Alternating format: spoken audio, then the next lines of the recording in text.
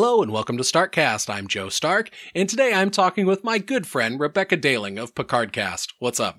How's it going? How's it going, Joe? I thought your intro was longer. I'm sorry. I'm the worst at this. Oh my god. It is so refreshing to see somebody else on this show fuck up the intro instead of me. It's usually me getting something wrong. I mess something up. I'm your gal. Just call me. I'll probably mess it up. That's my life. Oh, it's so good to talk to you. It's been far too long since I've heard your voice and not had it just be listening to a podcast. I know. I miss talking to you too. You're one of my favorite people to talk to in the whole world, and I mean that because you're such an interesting person. And we have a lot in common. So yeah, I love talking to you, my friend. And I know you've been so busy lately. You got kind of the new gig going, and I was listening to you talk a little bit about it on the Tales from the Yard reunion show, which was fantastic. Yeah, that was a lot of fun. I was so glad I was free to join them. I'm barely 3 months at my new job, but I feel like I've been there 10 years. So I don't know what that says about the environment I'm working in. It's just super busy and super fast paced, and there just seems to be a lot of curveballs coming my way. But it's good. Obviously, I'm happy to have a job, happy to be working. It's a good problem to have, I guess. Right. After losing a job. I'm dealing with it. I'm looking forward though to like the Christmas break and stuff and Thanksgiving coming up. So yeah, I'm looking forward to having a few days off coming up. Oh, definitely. Yeah. I have the whole week of Thanksgiving off, so I'm really looking forward to that. Yeah, I've got the Thursday, Friday off, which is great. And then the weekend. And then, for Christmas, I actually have, so Christmas falls on a Sunday this year. So I have the Friday before Christmas and the Friday after and the Monday after Christmas off. So I have a 4-day weekend. Nice. So I'm so excited to not have to go to work for 4 days. And, it's pretty awesome. That's great. So how have the subways been? Oh, well, they're tonight they were extra terrible, which is why we're starting later than we said we would. So, they're packed, they're crowded, they're dirty again. So much for cleaning the subway at the end of the line. That went out the window quite a while ago. And, we've just had like a string of like really violent crimes on the subway lately, like people being mugged and people being like attacked and slashed even. I mean, it's that's terrifying. It is terrifying because like we're just trying to go to work. Like you're not really doing anything dangerous. You're just trying to get into your job and then you have to like worry about your life. It's ridiculous. Sometimes I come home like late at night because I'm staying late at my job and like I'll text my boyfriend like, hey, I'm leaving the job now. And he's like, oh my God, it's so late. You have to be careful. And like, I'm always like vigilant and just paying attention, but like, why should I have to be like it's not even that late. Like sometimes I'm coming home at 8:00 at night, which is like a reasonable time. And it's not like I'm coming home at 3 a.m. And it's like, I don't know. It's just it's very frustrating. It's very disheartening as a New Yorker to see my city like this. Yeah, I had heard reports about some of the violence and stuff going on, and that kind of like was it like the COVID stuff or kind of the aftermath of it that it really kind of took a downturn where like I think like the police were kind of just standing by and being like, yeah, we're not going to do shit about that. It's so hard to find out what's real and what's not. You're just reading different reports. I mean, well, first of all, if you want to ask me about like what the cops in New York City do, I mean, like you might be asking the wrong person because I think all cops are absolutely trash, and I'm sorry for any cops that are listening to this, but fuck you, and that's how I feel. And the cops in New York City during COVID stood around with no masks on and stared at their phones, so I don't really know what they did to protect anybody. And now, that now at certain subway stations, we have police stations. And so like they've taken to starting to announce every time we go through a police station, a subway station that has a police station, they'll announce it like saying, oh, if you have any problems or any concerns, the police are at this station. Or they'll announce, oh, the NYPD is on the platform if you have any concerns. And I don't know, it's just a joke to me because they don't do anything. They just stand around and stare at their phones all day. So, I mean, I don't know. Supposedly they're there to keep the crime down. I couldn't tell you if it's working or not. I don't have I'm not like a statistics person, so I have no idea. But it's not like I feel any safer per se, but how would you feel safer when the guard is staring at their phone? Exactly. Like I don't know. And then there's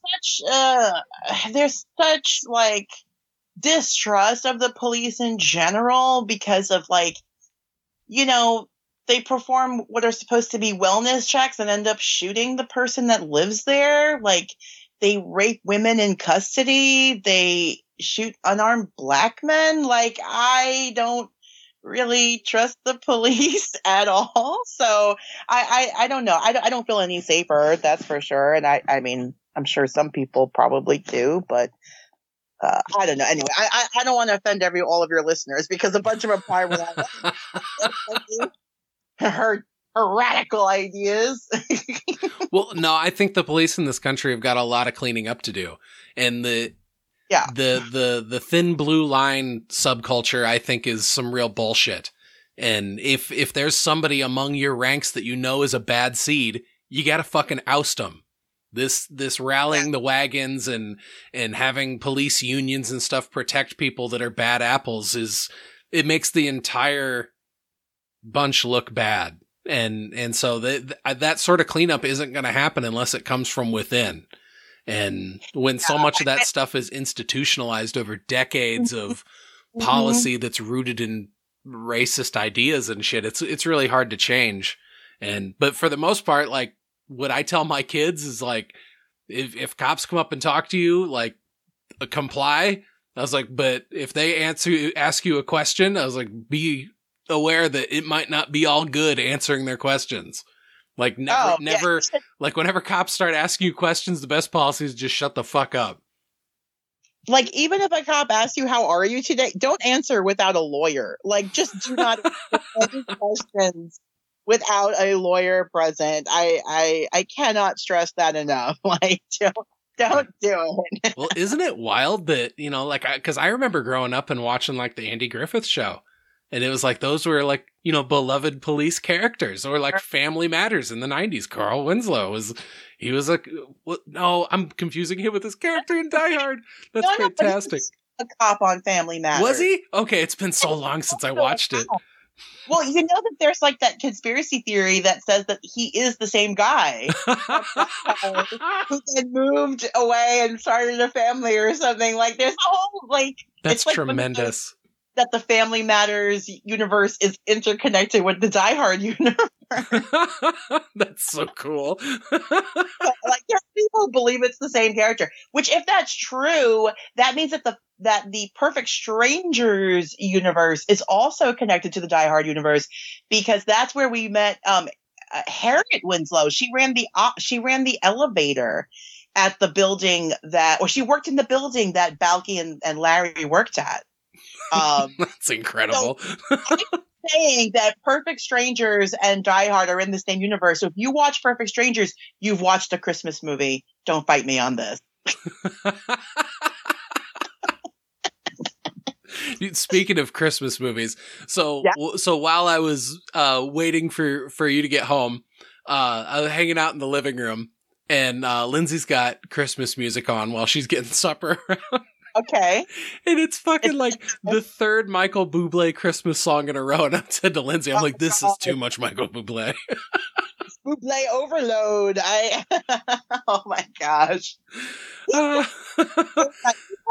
He's like one of those old school crooners. Like, he has a really nice voice, but I feel like you reach a point where you're like, that's enough Bublé. that's enough. Like, I don't want to hear any more of you. Yeah. Well, just that style of singing, it doesn't do anything for me. I missed that. And I mean, cause I can go back and listen to music that came out before I was born and like really appreciate it. But it's like that crooner style, I've never been able to get into it. Where I'm just like, oh, okay. That's like the sort of music that like you like, I don't know. I just picture like a certain type of person that like really likes like, I'm going to listen to Frank Sinatra and I'm going to cheat on my wife with the secretary while I'm drinking a highball at the golf course. I'm going to watch Mad Men and relive the glory days. Like, yeah, like that sort of shit, you know?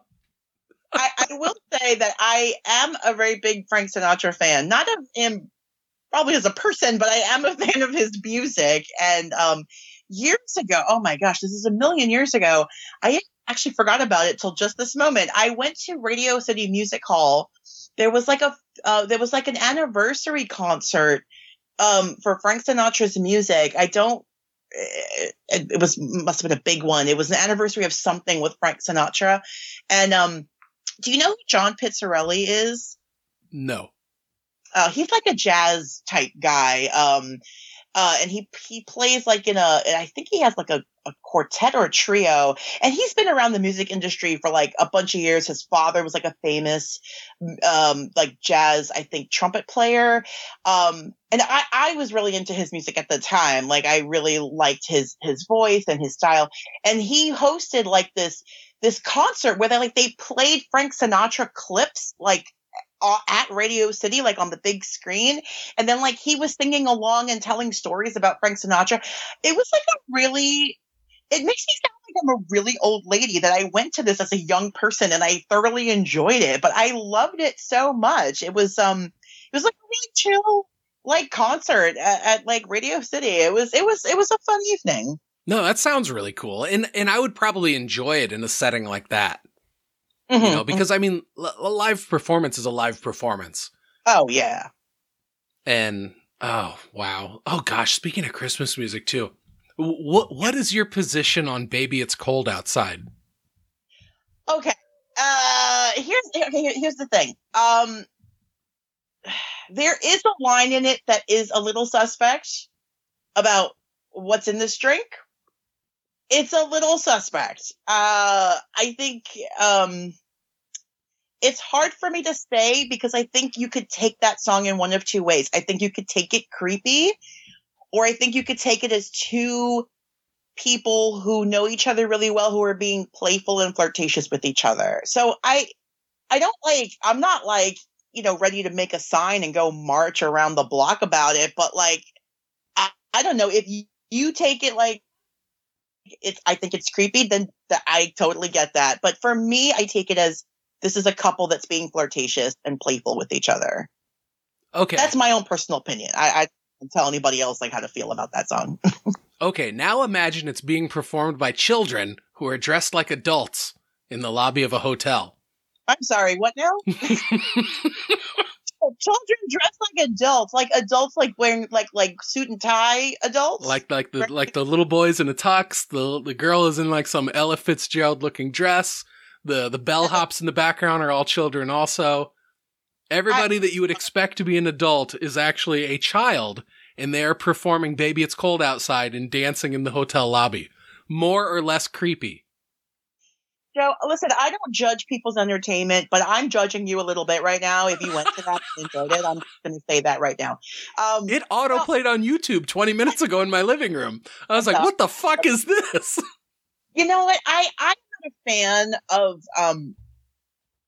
what's that word? Not infantilizing, because then that's making something like childlike, but when you take a child and like adult them up, I don't know what that's called. Or like, I guess some people would say like sexualize a child, but I don't care for when they take kids and be like, oh, look, they're like little adults and they have children singing songs that really should be meant for adults or in circumstances that should be for adults. I am never a fan of that. I think that that's gross, personally. Not a fan. I was like, oh my God, I'm so glad that I'm so glad the episode was delayed that I saw this. I'm going to be able to ask Rebecca about it. Like, yeah, I mean, there's lots of other like problematic songs out there, like, but you shouldn't have children be singing songs that are clearly meant for adults. I'm just not a fan. Not a fan of that. No. That's why those like Kids Bop albums are so fucking creepy. Because it's like you're having like listening to like a kid singing like some like, you know, pop 100 hit. And it's like sometimes it's, yeah, okay, that's cute. And other times it's like, that's just wrong. Okay, when they decided for kids to record WAP, then I think that was the line. And they crossed it. Did that really happen? Oh, I believe so. If somebody knows differently, please, by all means, gently correct me. But I believe that they took WAP and changed the lyrics to make it more child appropriate. But I just feel like, why though? This is some wet ass paint, and they're just all like painting a park bench. People are sitting on it, getting lines on their pants. I mean, it's like that song is like, I personally love that song, and I love like the women who are singing it, and they're like embracing their sexuality. But that is not a song for 8-year-old Timmy to be singing a pop to. Jesus, Timmy, go home and like play with Legos. Don't sing that song. I'm not a fan of that stuff at all. Ugh. Like, I'm not a fan, like, in that same sort of tangent, not a fan of, like, the child beauty pageant stuff. Oh, those are so creepy. Oh, very upsetting to me. And I don't know, like, I don't know. I just, not a fan. They put these little girls in, like, all this makeup. They make them look way older than they actually are. And that to me is just, I feel like it's very problematic. I just, when do they get to be children? When do they get to be innocent? I don't know. I'm not a fan of that either. No, every aspect of child pageants is abhorrent to me. And I think the creepiest part are the adults that like organize it all and make it all happen. Because it isn't like it's kids that are getting all this shit put together. No, there's adults that are organizing it, that are, you know, rounding up all these kids and pushing them to do it and all this stuff. And every part of it is just gross to me. Yeah. Yeah. Like, do you know, and I'm sorry, if you want to go back to talking about Christmas music, we totally can. But this I feel like I'm taking you off track. Like, maybe you had more to talk about Christmas music, which I'll talk about Christmas music. But talking about, like, kids not being able to have a childhood, I just finished a book. Do you know who Jeanette McCurdy is? Oh, did you read the book that she wrote that's been really acclaimed lately? It's called I'm Glad My Mom Died. And Jeanette McCurdy is an actress. Well, I think she's stepped away from being in front of the camera, but she was a child actor. She was on iCarly. She was on Cat and Sam, which I was too old for those shows. I knew they existed, but like I was not the target audience for them. Same. Yeah, I mean, I don't have kids, so it's not like I had kids watching it either. But I had heard she wrote this book, and I had been reading all of these rave reviews. So I downloaded the book and I read it, and oh my God, what a book! It's incredibly triggering. Like, she talks about the abuse she suffered, like the emotional and mental abuse at the hands of her mother. How she struggled with an eating disorder for like her entire adolescence, even into an adult, she still struggles with it. And she doesn't hold back. I mean, she's very honest, and she is almost graphic about like what she was thinking in the moment. Like as she's like, so I mean, trigger warning for anybody that doesn't want to hear about eating disorders, but like for when she was like binging and purging, and when she was starving herself, and how like she got down to like 98 pounds. As a young adult, she was 98 pounds.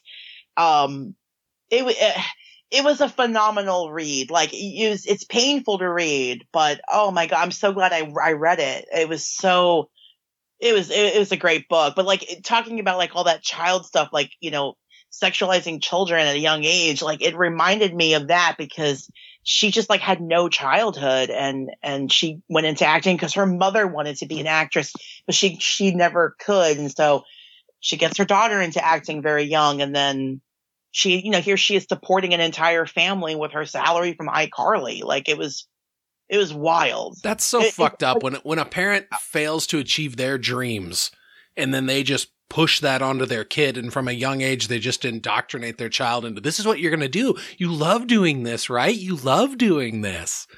Mm-hmm. It's like, ugh, yeah, that's...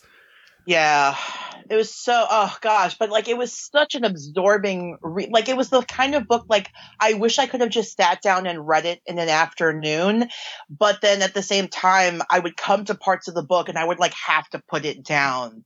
Like I can't read any more of this right now. I'll come back to this later. Like it was just so emotionally draining to be on this journey with her. You know, and now she's like doing more like writing and directing. And I think she really wants to get away from like being in front of the camera. So I hope she writes more books. I hope she gets to like write screenplays and direct. Like she's so young still. And she has so much, you know, time ahead of her, and like Hollywood is all she knows. But you know, she clearly has like a talent for writing because the book was just so like organic. Like I felt like I was having a conversation with somebody and they were just telling me their life story. Like it was so well done. That's awesome. Yeah, I've heard the book is really, really great. I didn't really know the particulars about it. Like I didn't know the story behind why she titled it the way she did. And now hearing that, it's like, oh, wow, that totally makes sense. Mm-hmm. Yeah. No, it's an excellent book. Yeah. If you have a chance to pick it up and you're like, I wonder if I should read this, I highly recommend it. Wow. Yeah. See, I usually never read books like that, but I'm super intrigued. But also it's like hearing that it's so heavy, maybe I'll just empirically experience it through other people. Yeah, no, I get that. No, believe me. After I finished that book, I was like, I need to read something light, and I started reading the Bridgerton books, and I'm like, yeah, this is way more. This is like a palate cleanser. You read about these, you know, rich white people who have problems back in the 1800s. Like, this is a good palate cleanser. So, is that what Bridgerton is? I don't know anything about it other than I've seen trailers, and it looks like a period piece. It's a historical romance series. So, and it takes, so it's about like this family, right? The Bridgertons, and they're like the family of society, and they have all these kids, and the mom is raising them. Well, she was married, father died. She's got all these kids, and like the books are about all of the children who are now mostly adults, and they're like, their love stories, how they fall in love with other people. So it's like a very typical romance, right?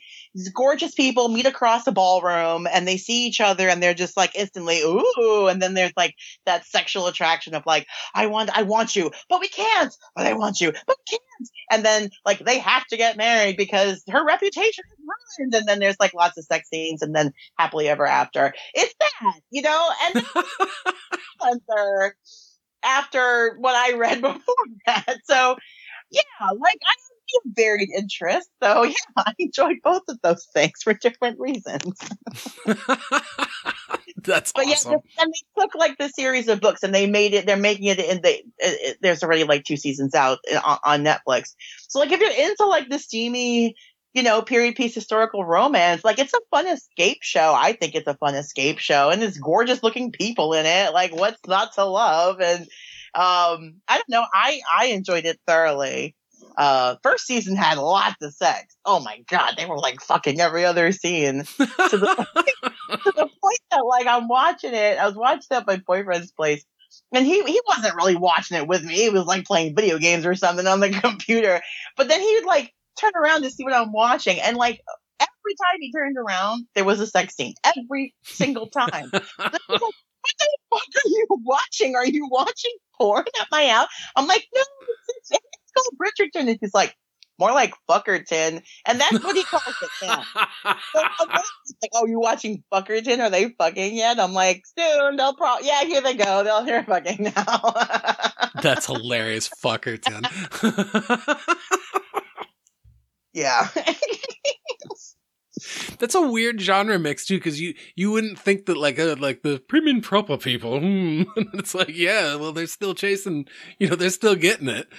Yeah. That's like the one common thread in all of human history. Everybody's fucking all the time. Oh yeah, I think the appeal to it. To be honest with you, I think the appeal to it is like when we think of like the 1800s or the 1700s or whatever, and we think like people were very prim and proper, like the Victorian age and stuff. And like, they were obsessed with not showing each other their bodies, right? To the point that like they would put like skirts or like ruffles on a table leg because supposedly it was too suggestive to men. It would remind them of a woman's leg. I'd heard that before. That's hilarious. I guess that's true. I mean, table legs making me hot as fuck, man. Right? Oh my god, the table leg. Oh. Cover it up, for God's sakes. I can't look at it. But before I pull my dick out my pantaloons. But I think that the appeal to those kind of stories is like you take the sort of time period that like we associate with like very prim and proper, and people, there were lots of like rules of society, and people, didn't do certain things because it would ruin reputations, blah blah blah. And then you throw in like this steamy romance of like everybody's hot and heavy, and they just they can't resist the pull. And I think that's the appeal, to be honest. It's like to read a story like that, for me anyway, that's the appeal. And then it builds that sexual tension so that when the couple finally does, like, they give in and they do the deed, it's such a release. Like, such a release for them, sure, but like for you as the reader, like it's release all that sexual tension that they've built up. And then and you know how it's going to end. They're going to get married. They're going to be happily ever after. They'll never have any problems in their life. But I mean, it's a fantasy. VD just running rampant because penicillin hasn't been invented yet. Probably. My baby was dying at 32 because. Well, I had heard that was like the origin of the powdered wig, was because it was like some royal dudes that I think it might have been in France. That like they had, I think it was syphilis, and it was at an advanced enough stage to where they were going bald.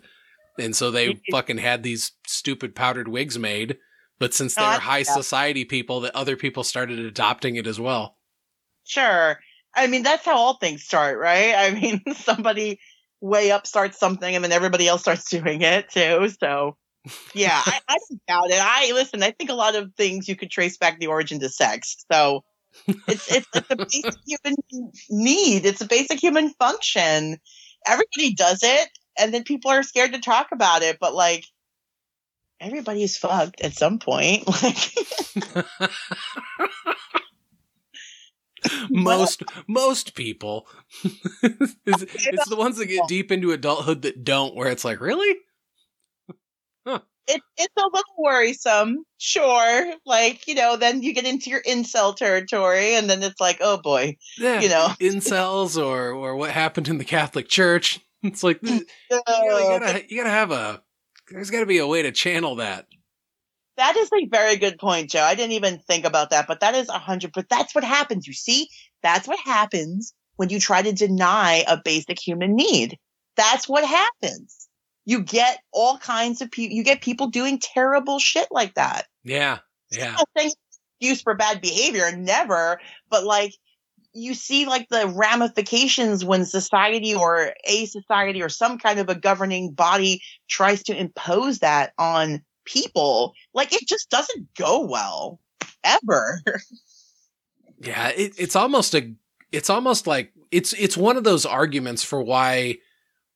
It would be like in the pro category if you were like trying to figure out to make prostitution legal.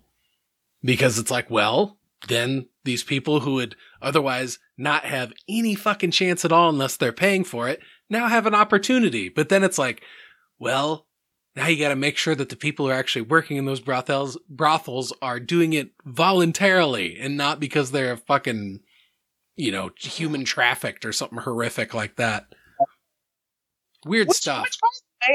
I think sex work should 100% be legal everywhere. It's an honest job, and I'm not even joking about that. Like, it is an honest job. You are providing a service, and if somebody wants to pay for that service, and everybody is a willing participant, and everybody's on the same page about what is to be given and what is to be accepted, I don't see why you wouldn't pay for that. It's no different. People are like, oh, you're selling your body. What do you think you're doing to work every day, motherfucker? You're selling your body there too. You're selling your time there. Otherwise you'd be a slave if nobody paid you for your job. Like, you're just getting fucked in a different metaphorical way. Yeah, I'm for that kind of fucking, like, I mean, I'm serious. Why? It should be legal everywhere, and the people who participate should have like health benefits, and yeah, it should be regulated. They should be taken care of, and yeah, I totally agree. I don't see why you wouldn't want to do that. But there's so many. This country is so ridiculous. Like, it's got so many like puritanical holdovers from the Pilgrims and whatever. Oh, for sure. And, for as liberal as like we'd like to think that we are in this country, or open-minded, I think there's a lot of things that we are just not open-minded about.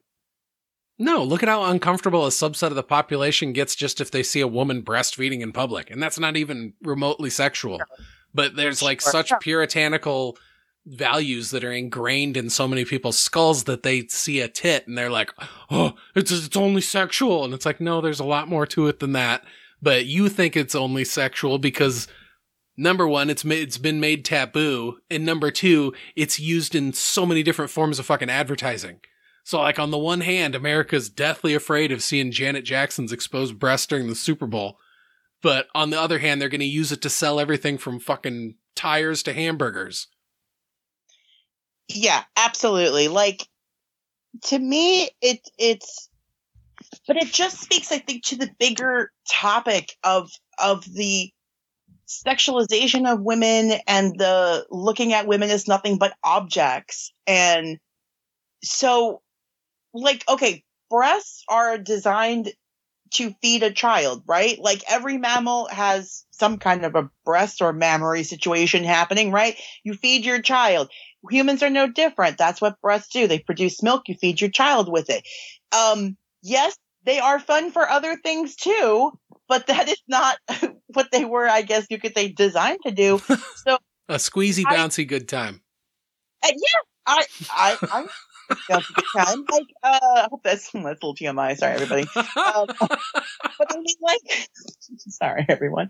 But like, so it's fine to just look at a breast and just say, oh, that has to be sexual because I think it's sexual.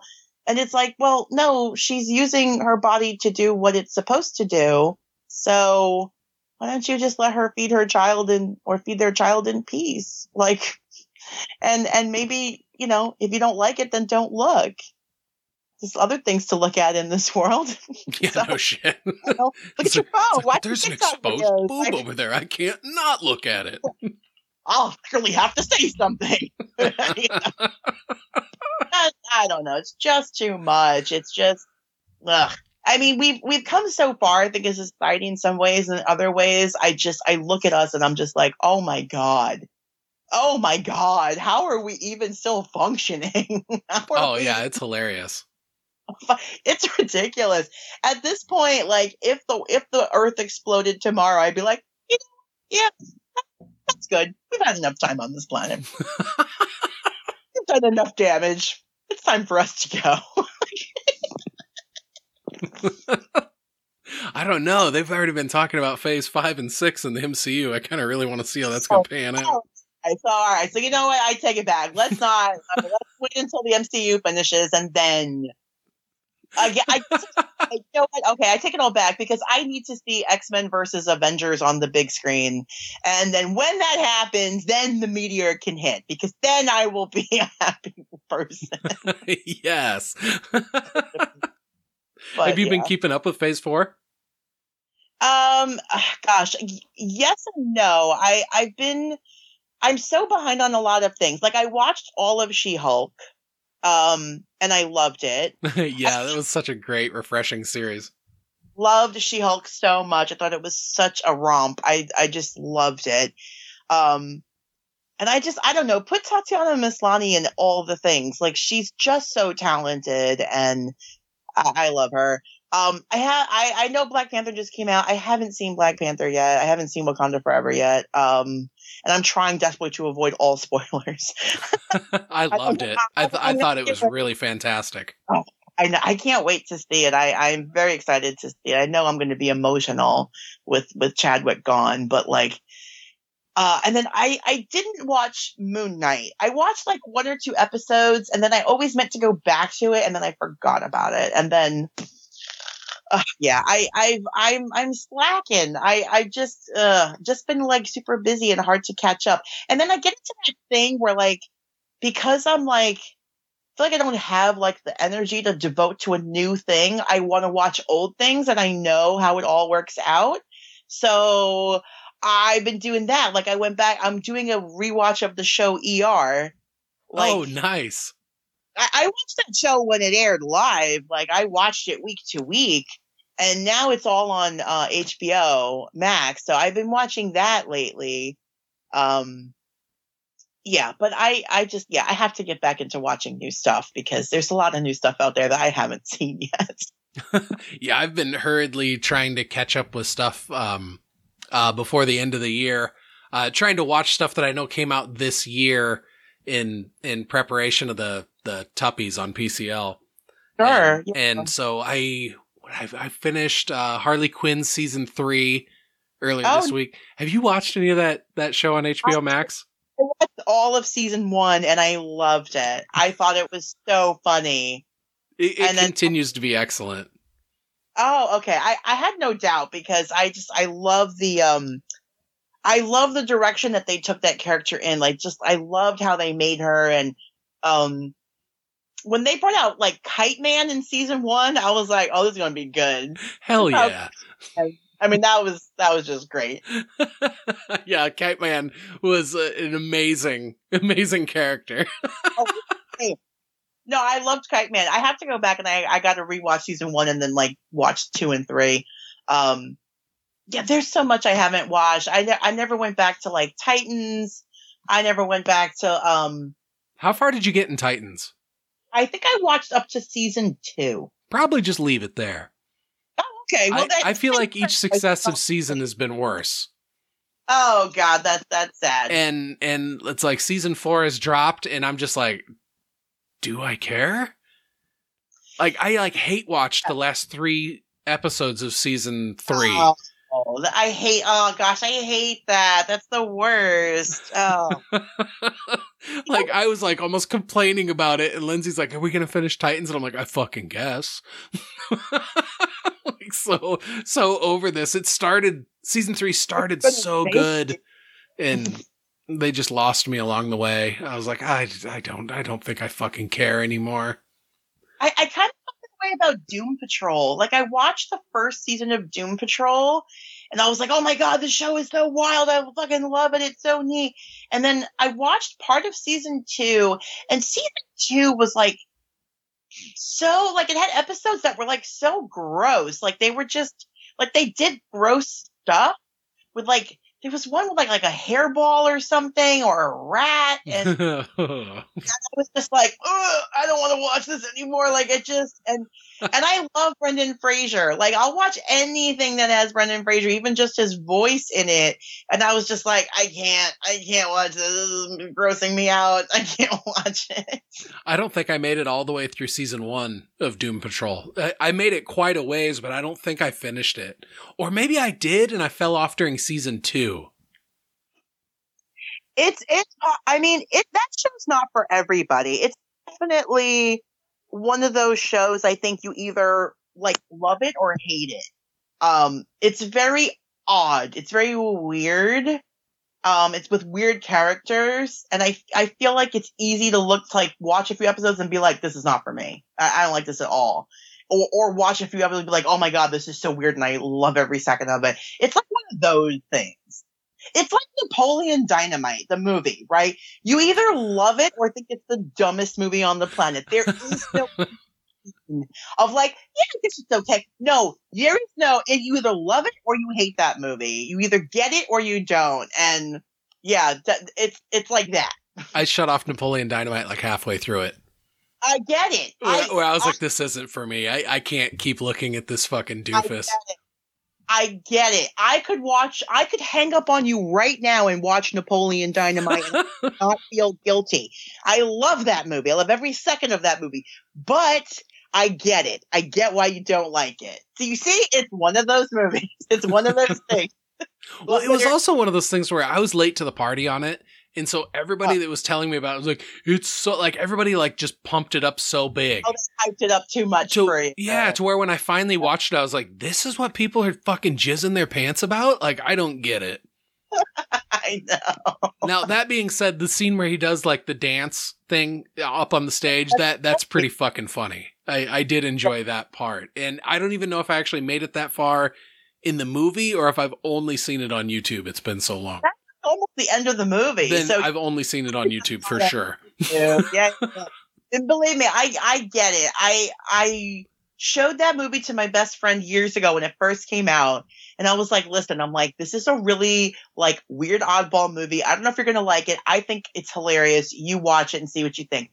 She watched it and then she looked at me and she was like, how dare you make me watch this? But then weirdly, like a week later, because she couldn't stop thinking about the movie, she went back and she watched it again. And then she was like laughing in parts. And then she went and watched it again. And do you know now that she loves that movie? That's hilarious. She stopped thinking about it, and she like grew to love it. It was very fun. Now we both love the movie, but like I can absolutely see why somebody would be like, no, this is what is this? This is not for me.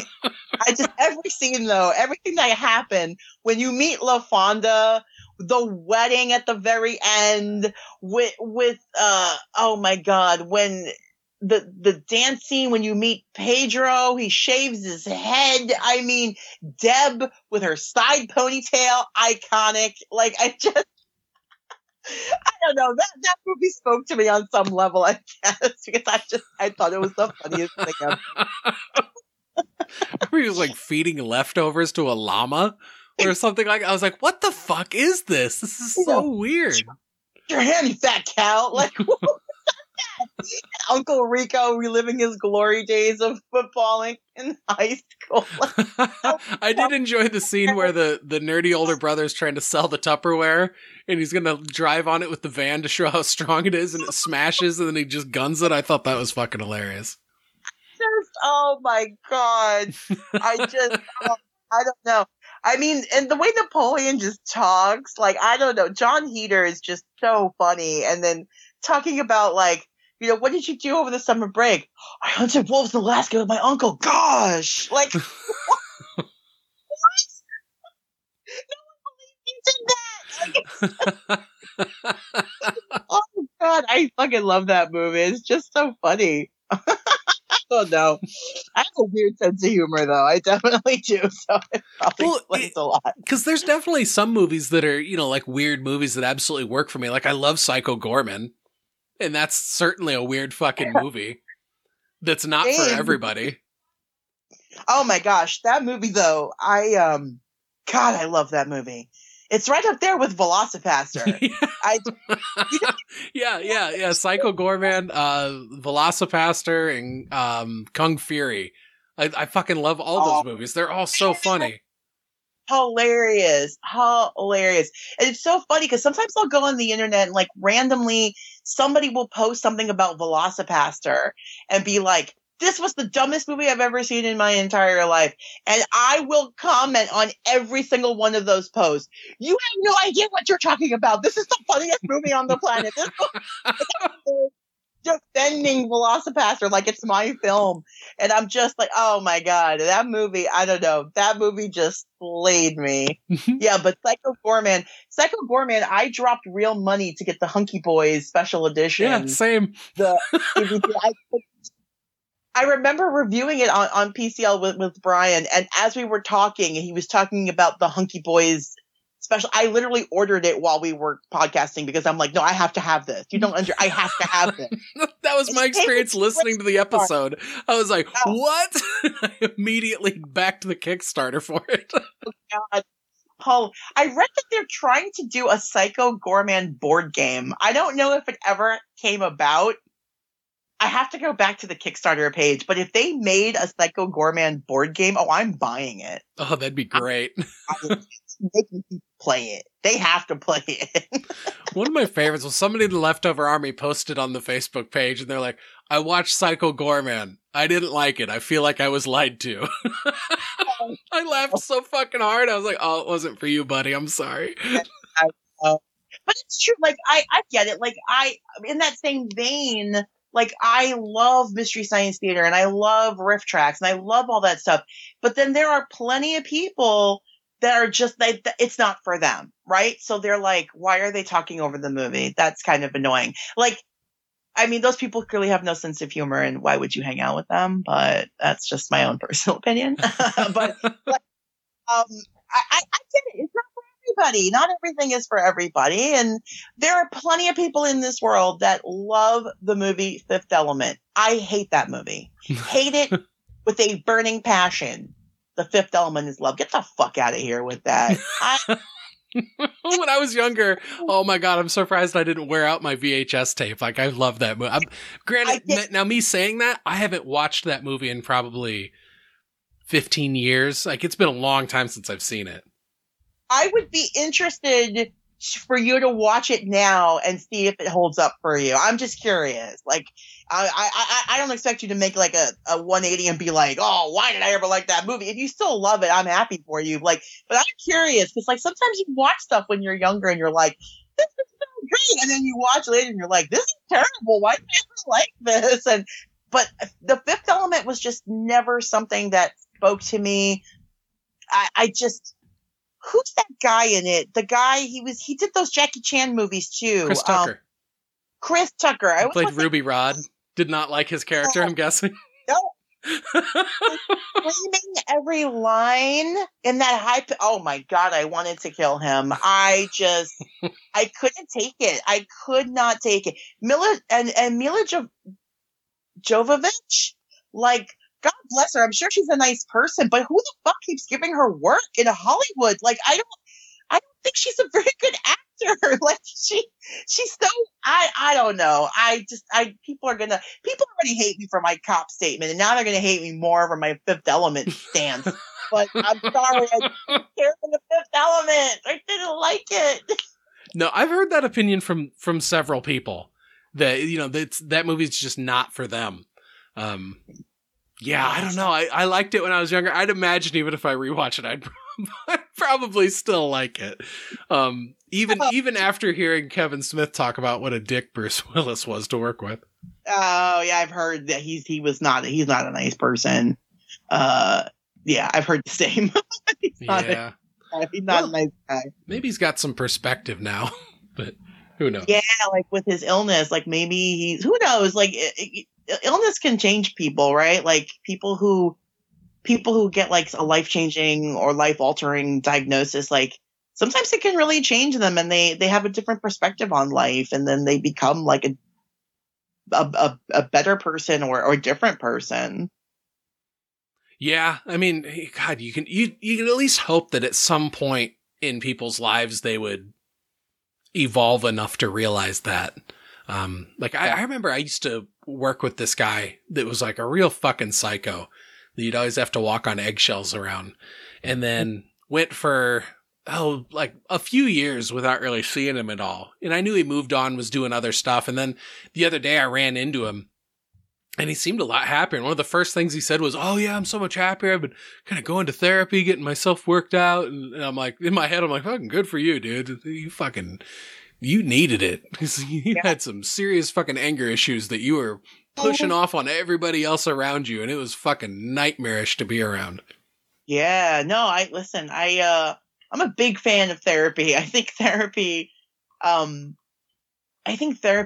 help can help most things that people are going through. Like, it's just there's just something so like freeing to be able to tell not a stranger, because if you see them like every week, they're not really a stranger, but like somebody who's not in your everyday life. Like, you can tell them about your problems. You can tell them about how you feel. Like, you can tell them things that you could never tell people that know you. Like, you could never like tell your siblings certain things or your parents certain like how can you go to your parent and be like, yeah, listen, I think you exposed me to a lot of childhood trauma because you didn't know what you were doing and now I'm all fucked up in the head. Like, it's like, oh, okay, well, I did the best I could. Like what are they going to say to that, right? Like, I did the best I could. Like, I was a new parent, I didn't know anything. But like, to go to a person that doesn't know you and you can tell them all these things that like your parents did or said to you, and then they can help you put it in perspective. There's something very freeing about that. You could just, hopefully start to heal from the trauma of childhood things that were like said to you or done to you. Like, and I don't mean to minimize anybody's like trauma if they like suffered abuse or like terrible things at the hand of like parents or adults, but like, sometimes it's just like the everyday, your parents didn't know what the fuck they were doing because they were kids themselves and they had a kid. They didn't know what to do. And so they fucked you up and then they did better with the next one, so. Yeah. And like, and being a parent, like I totally get that. They just, the baby's born and they just let you take it home from the hospital. They don't give you a book or anything. It's just, hey, you're going to take this little thing home and you're going to figure it out. Try not to step on it. Be sure and feed it. I can't imagine, like, I'm barely a functioning adult. Like, to have a small, helpless little being that I have to take care of and like teach to be a good person and teach them to not be a dick. Like, oh my God, the pressure. Like, I can't even imagine. Oh, whenever I see my children doing empathetic things, I'm always like, yes, we won. We did it. We did it correctly. They're being a good person right now for no other reason than that is their basic programming. Yeah. Success. That would be so rewarding, like, to see or hear your child do something that you're like so proud of them, like, for just being a good person. Like, because it's like you can love somebody, right? Like, you can love your family because they're your family and you love them. But it doesn't mean you always like them as a person, right? Like if you met them as a stranger, you'd be like, I wouldn't hang out with that person. I don't like them at all. But like, to see your kids be people that you like, that you're like, I would spend time with this person, like, that's got to be so rewarding. Oh, it is. It absolutely is. Like, I love going and doing things with Aiden. Like, he's my buddy that always goes to movies with me. When we went and saw Black Panther: Wakanda Forever, he's basically said he wants to go and see every single MCU movie on opening night when I go. And so I've been taking him to all of those with me. And, we went to that last Riff Tracks event for the Return of Swamp Thing. Oh my God. Yeah. It was the first time. I mean, like, him and I had watched Mystery Science Theater and stuff like that. And so he kind of had an idea what we were going to, but he'd never seen like a Riff Tracks, let alone done one in the theater. And I'd only seen them on YouTube. I'd never actually gone and seen one in the theater. So I was excited too. And man, the place was packed. And so there was all this great energy in the room, so many laughs. And that was a great one, man. It was some, that dentistry one at the beginning, I forget what it was called, but it was so fucking weird. I love the shorts. I'm a big fan of the shorts that they do. There's if you have Pluto TV, which is like, I think it's a free app.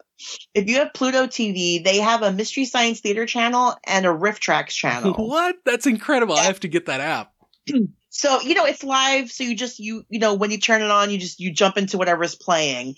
So on the Riff Tracks one, so you will see a lot of repeats. Because they kind of just play them over and over again. But like, if you're like me and you don't really mind that, you find it comforting because, these are like some of your favorite jokes and whatever, then that's perfect. Right. But like on the Riff Tracks channel, there's several live events that they'll show from time to time. So one of them was like from several years ago now. It was like San Francisco Sketch Fest, I think it was. And it was the RiffTrax guys, and they riffed a bunch of shorts, and for every short that they riffed, they had a new guest come on. And it was like people you would recognize, like comedians and stuff, and they would like riff it live with them. And oh my gosh, so funny, because some of these shorts, I can't believe they even made these things. They are just my current favorite one that I watch on YouTube a lot is the RiffTrax short Shake Hands with Danger. Oh my God. It's like a safety film for like construction site. Excellent. It's hilarious. It is so funny. I think Mystery Science Theater may have done it too, but the RiffTrax one is the one I watch often. Oh my God. Hilarious. Dude, some of those videos like that are hilariously bad. I remember when I was going to school for graphic design, I worked at a convenience store briefly, and they had me watch this video that I shit you not, like the main character that was like playing the cashier that was like going through all the different scenarios. He was wearing this like faded Mickey Mouse t-shirt. He looked like an extra from The Outsiders that then got cast in this. Like he was wearing this Mickey Mouse shirt. He was like a young black dude. He had this big, huge afro, like a small mustache. He looked like straight out of the 70s. That is great. It was awesome. Guy had great style. But I just remember watching the video being like, what the fuck is this? And he was like dealing with a customer that came in that was really drunk and abusive, and then dealing with another person that came in and was robbing him at gunpoint. And it was like demonstrating all the different scenarios and what you're supposed to do as the cashier and the employee of Hawkeye Oil. Gosh. I can't, it's just so funny. Like you watch some of these shorts, and then like if you go like to the Mystery Science Theater ones too, they did a lot of like the really old ones, like from the 50s. Like, so they're like in black and white, and they cover topics like basic hygiene and how to treat your family and how to treat your family. Holy shit. Okay, so there's one that's called A Date with Your Family, and of course there's lots of jokes about like dating people within your family, which is hilarious in there. But it's like this like very nuclear 1950s family, mom and dad, and they have 3 kids, a girl and 2 boys, and it's very like gender role enforcing, where it's like, father comes home from work now. He would like to relax while mother and daughter fix the dinner in the kitchen. And it's that kind of thing. And it's like teaching you how to like have a nice family dinner. Like, the family dinner table is not the place to bring up unpleasant topics. You should only talk about pleasant things. And I'm just like, oh my God, no wonder everybody was repressed in the 50s. Like, don't talk about unpleasant things. You're like a white middle class family. What do you have that's unpleasant in your life? Calm down. Like, let's see this movie made with like by people who were like on the fringe or who were minorities who were not being treated great by society. I think there'd be a lot of unpleasant things to talk about at the dinner table. Yeah, no shit. Oh my God. Yeah. It's so stuff like that I'm just like, because they were made so seriously, right? Of like teaching people how to be like good members of society, and then like to have people just making fun of it. It's just great. It's just, it's everything I love, right? Making fun of society. Like, I love that stuff. I'm gonna have to look that up on Pluto TV. That sounds amazing. That Return of Swamp Thing one was so funny. I'm pretty sure I had seen that movie when I was a kid. But I too. Yes. Just that portrayal of Swamp Thing too. Every time he smiles and gives a thumbs up, it's like, what is this? Oh my God. Well, I remember the first Swamp Thing movie. And I saw when I was very young, and at the end, Louis Jourdain's character, when he like turns into like the monster at the end, I mean, it's terrible costuming. It was cheap costuming, but I was young, and it scared the bejesus out of me. I was so scared of it because I was like, oh my god, he became like a scary monster. And then I remember watching the second one years later, and like his character pops up like normal, because in the first movie I think his character died, and then he's just suddenly back somehow. Like, I'm like, is this where they got the idea for the last Star Wars movie? Somehow Palpatine has returned. Like, this guy just showed up again alive and normal looking. Like, Oh my gosh, speaking of Star Wars, have you caught any of Andor yet? oh god, I'm behind on that too. I haven't even started it yet.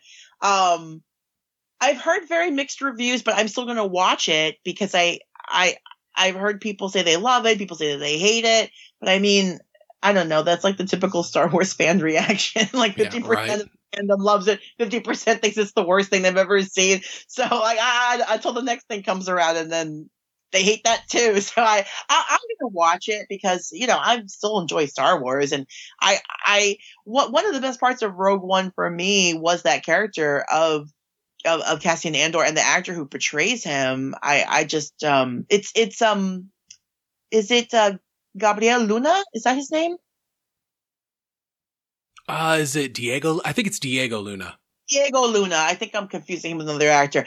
Yeah, like I just, I remember watching him, but long before Rogue One, I had seen him in a Spanish speaking movie called Y Tu Mamá También, which is a very, very NC-17 movie, maybe even X-rated movie. But it's a foreign film, so like it's different ratings, I guess, than like what we do here in America. But like I had seen him in that ages ago, and he was amazing in that. So to see him like in this role now, and then I love that he kept his accent. Like I just thought that was great too. And then so yeah, I thought he was great in Rogue One. So that when they, you know, the series, I've been excited to watch it. I just haven't had a chance to start it yet. But I do want to watch it. I am going to watch Andor. Yeah. Did you like the serious, gritty tone of Rogue One? I did. I did not like the actress who plays Jyn Erso. Yeah, I agree with you there. Felicity Jones. I'm terrible on today. Yeah, Felicity Jones. Yeah, I thought she had a pretty wooden performance, and I've said before in the past that she's potentially the most unlikable lead in any Star Wars movie, and I still stand by that.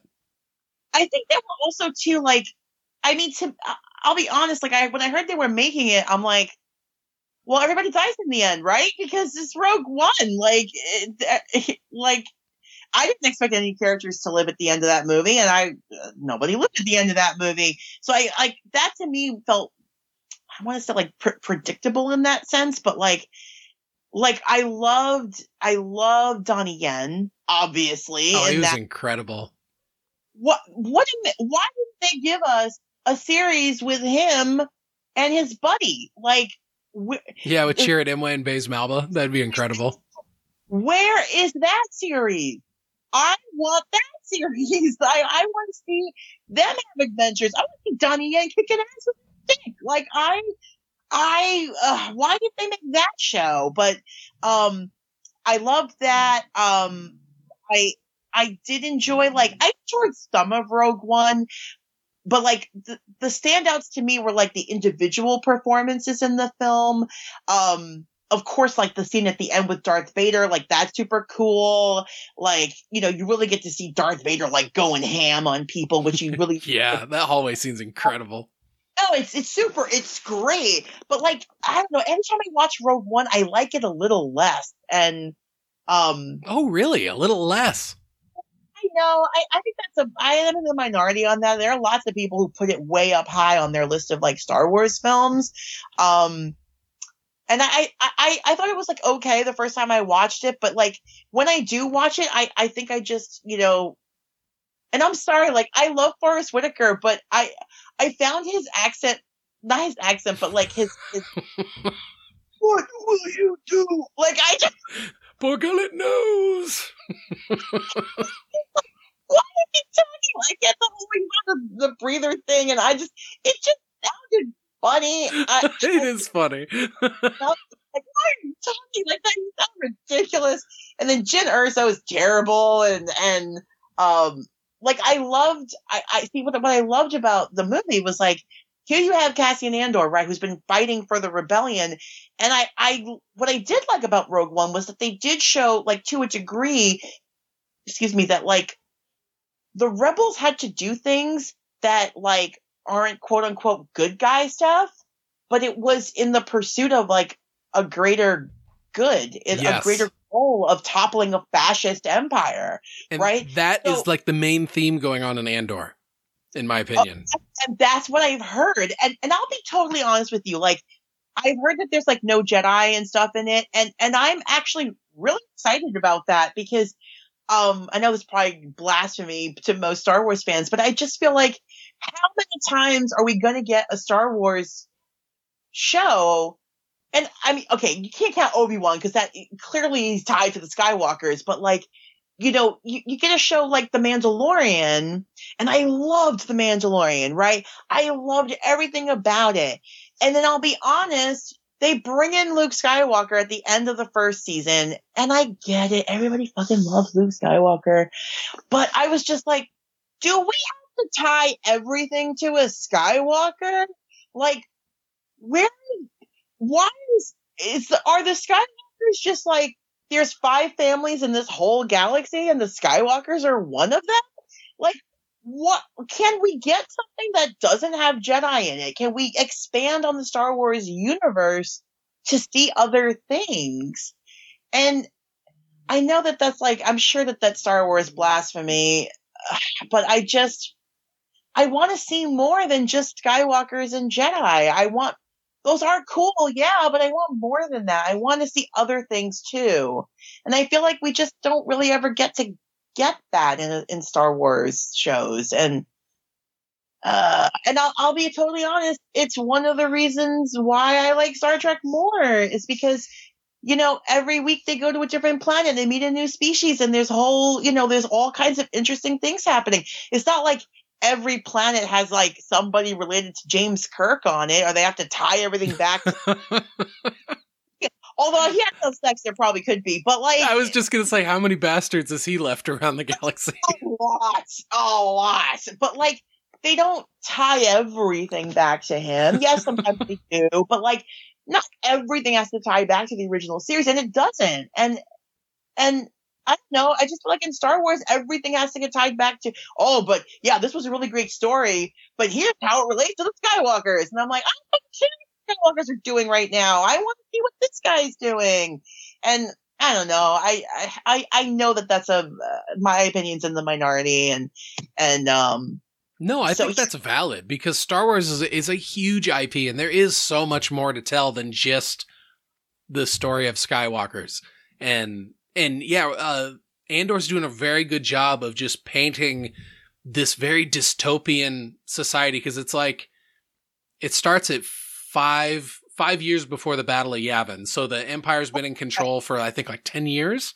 Okay. And it's just the dystopian nature of what's going on right now, and just how brutal and uncaring the Empire is in the way that it treats people, and the way that these characters are dealing with it in the beginnings of the rebellion. And oh my gosh, Stellan Skarsgård gives, in episode 9, there are 2 of the best monologues that are in any Star Wars. And the fact that they're both in the same episode of Andor is fucking mind blowing. And I mean, since you haven't seen it, I'm not even going to tell you the nature of any of these things, just because I want you to experience it organically. And it's so fucking good, though. And the way this series has been going, it's kind of like these 3-episode mini arcs. That it's like it builds up to something big that happens on episodes 3, and then it builds up to something big that happens on episode 6. And then it builds up and goes right through episode 9 and then into episode 10. So that one was almost like a 4-episode arc for that one. And oh my, I can't wait for tomorrow to see what we're going to get next. Oh my God. And then next week will be the season finale, and it's going to be like, oh shit. But then there's going to be I think like a 4-year time jump to season 2, which will be pretty wild. Oh, that's interesting. Okay. Neat. Yeah. I think like with Thanksgiving coming up and having like time off, and I see myself like just kind of planted in front of the TV and just binging a lot of stuff. Yeah. Yeah, I just that, and I have to finish like the Lord of the Rings series. I have to finish the House of the Dragon series. Oh yeah, well, I still have to finish House. There's 2 episodes to go. There's 2 episodes to go, and me and Lindsay just totally both lost interest in it. We're both like, who even fucking cares? But I know other people are like absolutely loving the series, and so I'm like, I don't know why it didn't click with me. Yeah, I was all in. I was watching it every week, and then I decided to watch The Sopranos for the first time. Oh, and nice. I'd never seen it before. My boyfriend was doing a rewatch, and I was like, oh, I've never seen it. And he was like, do you want to watch it with me? And I was like, yeah, sure. So I watched it with him, and I got wrapped up in it. I wanted to finish it. And, but now I'm like sad I devoted all that time to The Sopranos, because the way it ended was just so, I fucking hated the ending. It was so terrible. And, just cut to black. All these storylines left just hanging in the wind.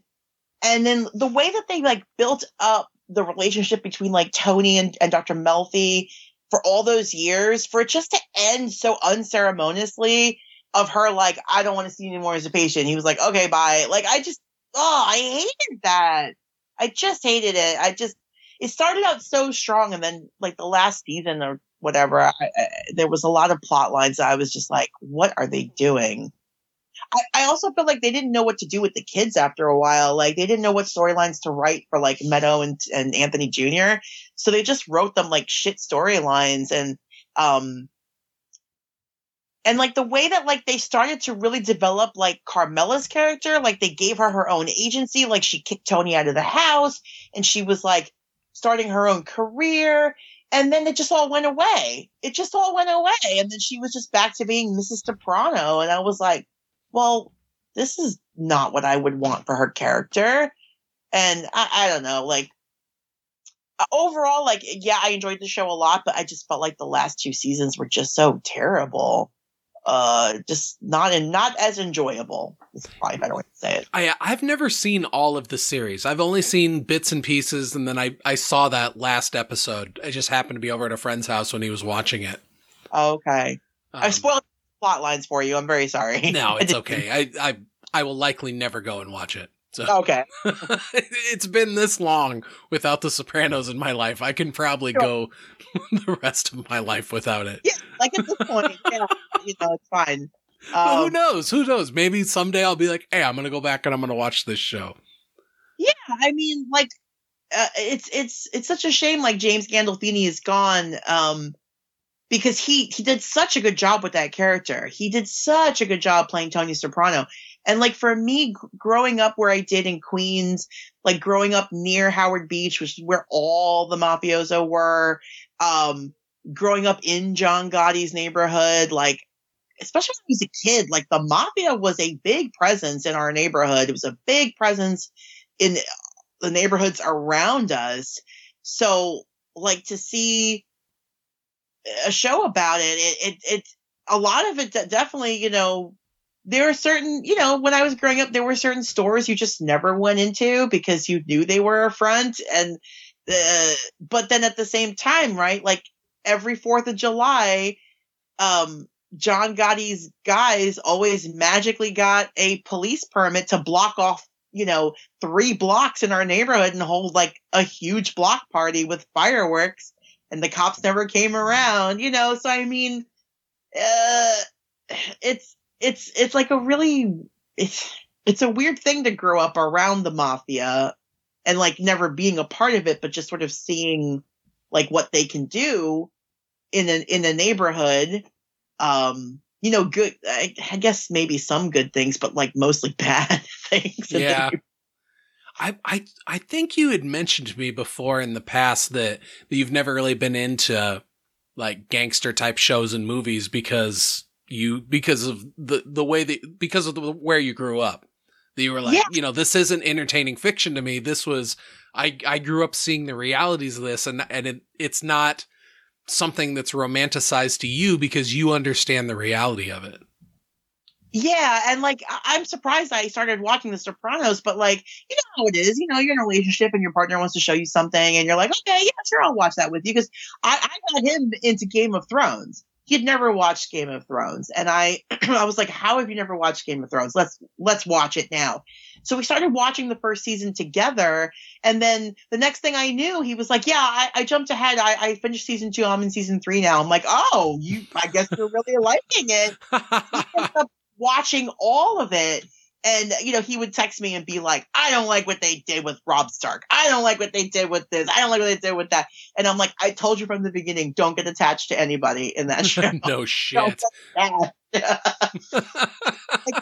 he watched Game of Thrones because I introduced it to him, and then I watched Sopranos because he's the show that he really likes. So I was like, I'll watch it with you, sure. But then now I've got him watching The Great British Bake Off with me every week. Like, he can't wait to watch it with me every week. Aww. So, it's take, right? So, that's really funny. Yeah. He's been watching stuff like that he would never watch otherwise. So, yeah, it's not. He got me into watching Sons of Anarchy. I watched that for the first time with him, and ended up surprisingly really liking that show overall. On paper, there was no way I was going to like that show. And then I watched it and I'm like, wow, these characters are really engaging. They're so interesting. And I ended up really enjoying that as well. I enjoyed that show a lot. Yeah, I've heard that's a good series too. It's another one that I've never seen, but I've always heard good things about it. Yeah, what I think I loved a lot about it was like, so here I go again with my Katie Sagal is in it, right? Peg Bundy. Which, like, I think that character is so iconic, Peg Bundy, that, like, people have a hard time seeing her as anything but that. But she's such a versatile actor. Like, she's such a good actor that I was so happy to see her in this show. And, her husband, he created the show, and he wrote that role for her. He wanted her in the show. Oh, nice. She's a fantastic actor. I always love seeing her and stuff. Yeah, she's so, like, she really surprises you, like, with what she can do. Yeah, like Charlie Hunnam is in it, and there's a lot of big names in that show, and the characters are very, like, they're not one dimensional. Like, it's a biker gang who also, like, does gun running. Like, okay, on paper, that's not a show I'm gonna watch or enjoy, especially, like, with the culture of, like, a lot of like motorcycle gangs, how they treat women and stuff. Like, on paper, I'm like, no thanks, that's not for me. I don't want to watch that. But then I ended up finding the characters so interesting and compelling that I just had to finish the show.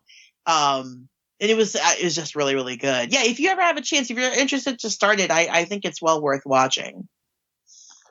One of the last shows that Lindsay and I watched together was The Patient on Hulu. Did you catch any of that? No, but I've heard good things about it. Yeah, that was a wild ride. It's 10 episodes, and they're like 20-minute episodes too. And so I thought it was a weird choice for them to release that week to week. Watch fucking 20 minutes of something and then wait a week. Right? What is this? Is that the one where, like, it's someone's being held hostage or something?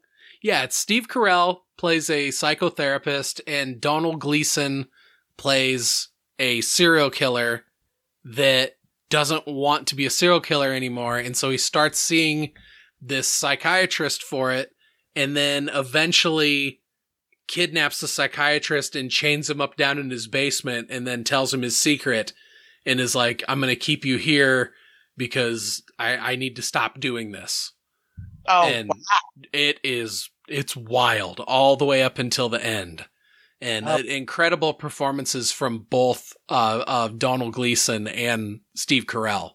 Oh, I'm sure. I mean, those are two really, really good actors, like, who take roles that are so, like, you could watch Donald Gleason and he's playing like a regular dude and you believe him, and then he's playing like some wild character and you believe him. Like he's just one of those really engaging, charming people, I think, on the screen anyway. I don't know how he is in real life, but like on the screen, I think he plays like really interesting characters. Yeah, And I agree. also, like, see, Steve Carell coming from doing like The Daily Show years ago and being like all comedy and doing stuff like The Weatherman and things like that, but then also taking like really serious roles.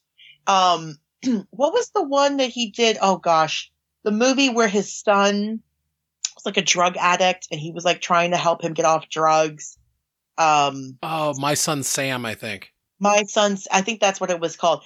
Like that movie, he was so compelling. And he's playing like a regular guy and he's playing like it's a serious movie. And he was so good in that. He was so good in that. Or like I barely made it through the trailer of that. And I was like, this is a hardcore tearjerker. Stay away, stay away. It was. No, it absolutely was. Like I watched it and I recall there were many moments where I just was openly crying in that film of how emotional it is. Yeah, I run away from that form of entertainment usually. Unless it like shows up on a list to review and then I'm like, son of a bitch, here comes the tears.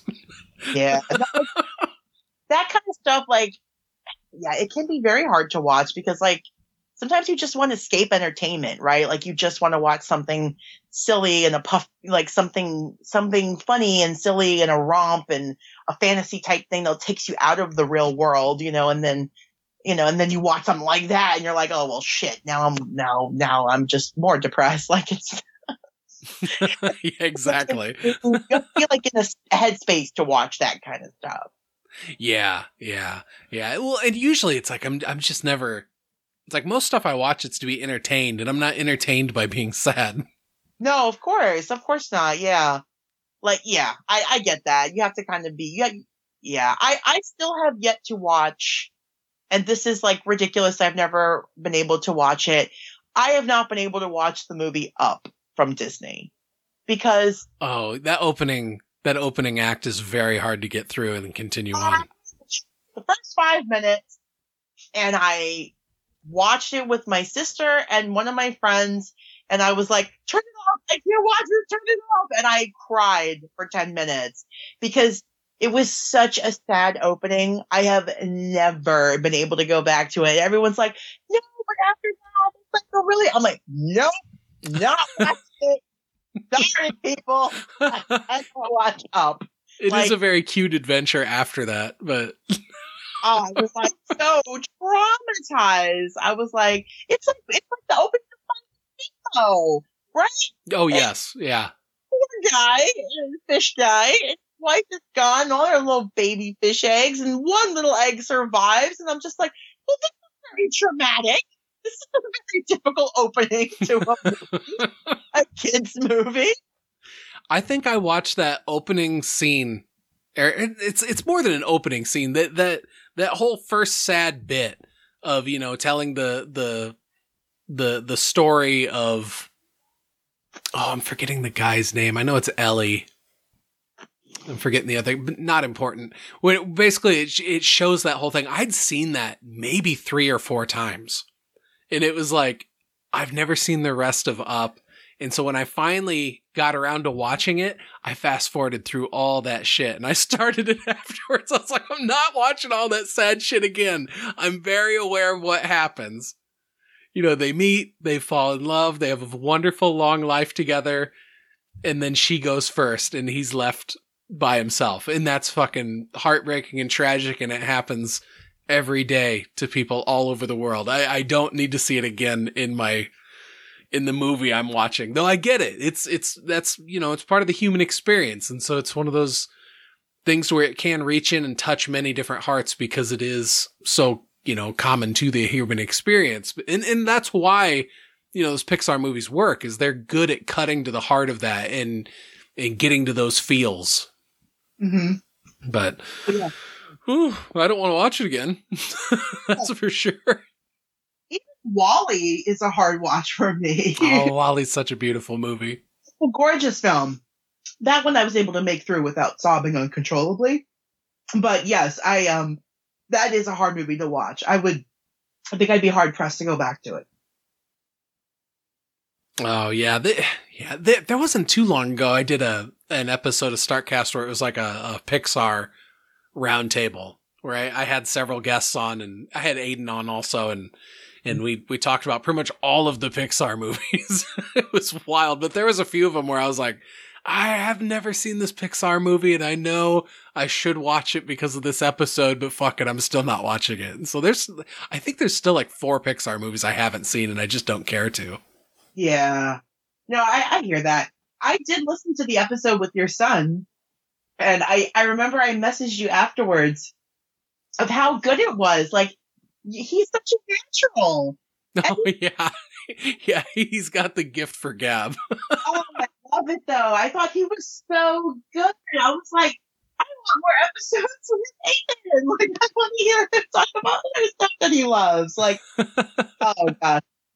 But it's so nice that you could share, like, so many of your hobbies with your kids, like going to the MCU movies and now podcasting even.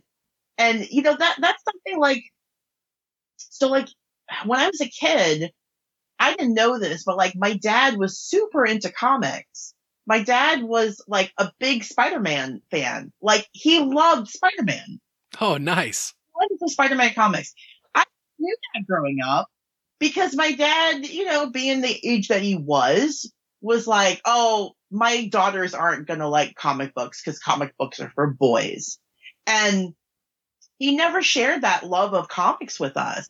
It was years later as an adult when I got into comics and started reading all these stories that my dad was like, oh, yeah, I used to read all the Spider-Man comic books. And I was like, you did? Like, why didn't you ever tell me about it? Like, and in his mind, it was like, oh, because you were a girl and girls don't like that stuff. Like, and he meant it like in the most innocent possible way. Like he wasn't like being misogynistic about it. It was just in his mind, it was like, oh, comics are for boys. Like girls don't like that stuff. And, I'm a little like, I'm a little sad that we couldn't share that love longer because as an adult, my dad loved all the MCU films. He loved every single one of them. You know, and toward the end, like it was hard for him to go to the theater. So a lot of them he did watch at home, but he did get to see Endgame in the theater. And I was nice. So excited for him that he got to see Endgame in the theater and have that big screen experience. He loved it. He loved it. My mother, God bless her, does not like anything pop culture related. And so we watched Infinity War at home when it got released, like you could buy it or like on VOD. And so we bought it and we told our dad, hey, we're going to watch Infinity War. He was like, oh yeah, let's watch it. So we're in the living room and we're all set up and, you know, we got the snacks and we're on the couch and the whole nine. And my mom is like, I want to watch the movie too. Like she just wanted to experience it with us. And we were like, I mean, yeah, if you want to, but you're not going to know any of these characters. Like, you might be bored. And she's like, no, I want to watch it. So the movie starts out, who's that guy? Why is he wearing tape? Well, now who's this guy? What's he doing? And what's the deal with this guy and that person? Why are they arguing? And I was like, oh no. And so we're trying to explain it to her, but there's so much backstory. Right? Yeah, you're explaining 20-some movies at this point. Like, it's a lot to explain. How do I explain why Iron Man and Captain America are not talking right now? How do I explain this in 2 minutes or less? I can't. And so my mom just gave up. She was like, oh, no. It's not her thing, right? It's just not her thing. And that's totally fine. You know, she's happy we're enjoying our thing. It's just not her thing. Yeah, I gave my dad a few trade paperbacks a long time ago. I was like, read these. They're such great stories. I think I gave him like Saga, The Old Guard, and Nailbiter. And I'm like, every one of these is an incredible volume 1. Enjoy. And I think he said he got like a few maybe a few pages into The Old Guard, and he was like, I just felt like I was reading kids' stories. I'm like, this is not children content. Every single book, one of these books I gave you is TVMA. I'm like, yes, it is artwork with with like thought bubble captions and shit like that. But that's where the connection to kids media stops. Like these are legit stories for adults. These are like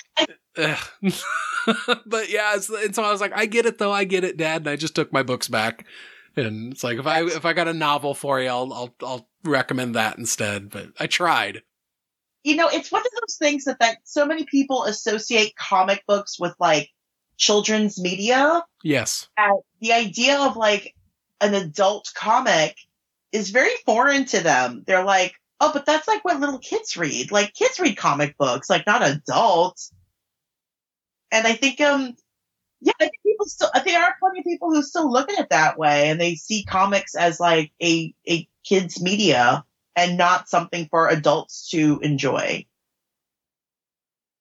Oh yeah. And to every one of those people, I would like to just give them Saga.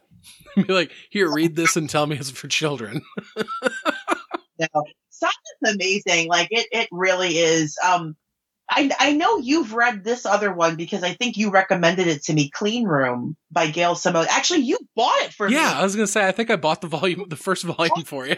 One for me. I remember you sent it to me as a gift, and I love Gail Simone. I mean, Clean Room's incredible. And John Davis Hunt does the art for the first 2 volumes of it. It's just spectacular. Gorgeous. My boyfriend just gave me for our anniversary, he got me I have it right here. He got me the trade, or the collected Wonder Woman Black and Gold, which is like just collected Wonder Woman stories. Oh, sweet. All the artwork is in black and white and gold. And it's gorgeous. It's beautiful looking. Like every issue, it's like selected issues of like Wonder Woman stories. And so like different artists, different writers, but the color palette is this black, white, and gold. And, it's gorgeous. It's absolutely gorgeous. And Lord knows I'll read anything about Wonder Woman, but like, it's just so beautiful. And, such a nice variety of like different writers and different artists. So, like the artwork is really unique. Like some of them look more childish. Some of them look like classical drawings. Like it's such a nice collection. I just flipped through it. Like I haven't really like cracked into read it yet, but like the artwork is just so beautiful. Like it's a very thoughtful gift for a Wonder Woman fan, as I am. Yeah, it sounds like a really incredible book. Yeah, it's very nice. It's just, yeah, I whenever I get like a new comic book or like a trade or whatever, the first thing I do is I always flip through the art. That's the number one thing I do is I look through the art first, and then I'll go back and I'll start reading the story. But it's that art that always catches my eye first, like how it looks. Because I feel like it sets the tone for the story before you even read it. Like the way that it's drawn and the color palette that they choose to use, like, to me, it sets the tone for the story you're about to read. And, yeah, I don't know. It's just such a fun medium, like, you know, just to read these stories with these gorgeous pictures. And, you know, it's better than any film you could ever watch, right? Because you can see it all in your head and like nothing can ever compare to like how you imagine it. So yeah, I love comics. I don't know. I'm so glad I got into it. I'm glad I got into them. Even if it's same. a while, but yeah, I'm so glad I got into them. Yeah, I need to catch up on them. I got them piling up on my Kindle, and I'm really looking forward. There's this new Doug Wagner and Daniel Hilliard book coming out in just a couple weeks here, called Plush. That I can't wait. Did you ever read Plastic? I think I read the first trade of Plastic. Okay, yeah, that's all it was. It was just a miniseries.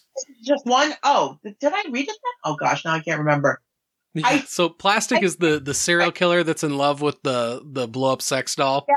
Yes, I did read that. And yes. the criminals kidnap the sex doll to force him to kill people, and so then he goes on a rampage to get her back. Yes, I did read that. Yeah, so Plastic's fucking incredible. And then they did a follow-up series that's in the same universe as Plastic, and that one was called Vinyl. and it was about all these different like serial killers. And then this upcoming one called Plush is like the third installment of like their Materials trilogy, basically. And Plush is going to be about cannibalistic furries. Oh my God. I know, I can't wait. I'm so excited. So when are we going to get another shirtless bear fighter story? Oh, there is one that came out. Did you read the second one? There was Shirtless Bear Fighter 2 that dropped. I haven't read it yet. It's one of those ones that's waiting for me to read on my Kindle. I'm so out of the loop, apparently. I didn't even realize it had dropped. Oh, gosh. Now I gotta go find it. God, I haven't read any of it yet, but I loved that first Shirtless Bear Fighter so much.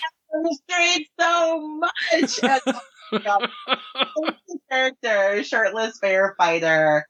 Oh my gosh. I dug out all those individual issues for Lindsay to read a while back. I think it might have been last school year. And she was like, really? I'm like, you have to read it. It's so good. And I think she enjoyed it. Enjoy. It's not to enjoy. I mean, I was like, so I got all the issues individually as they came out because I had to read it as they came out. Same. And then I bought the trade, of course.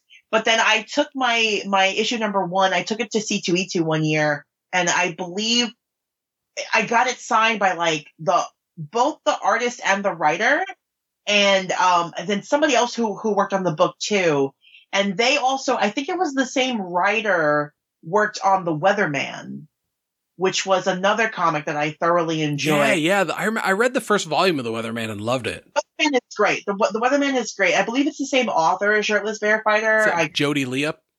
Yeah, it is. It's the same. It's the same person.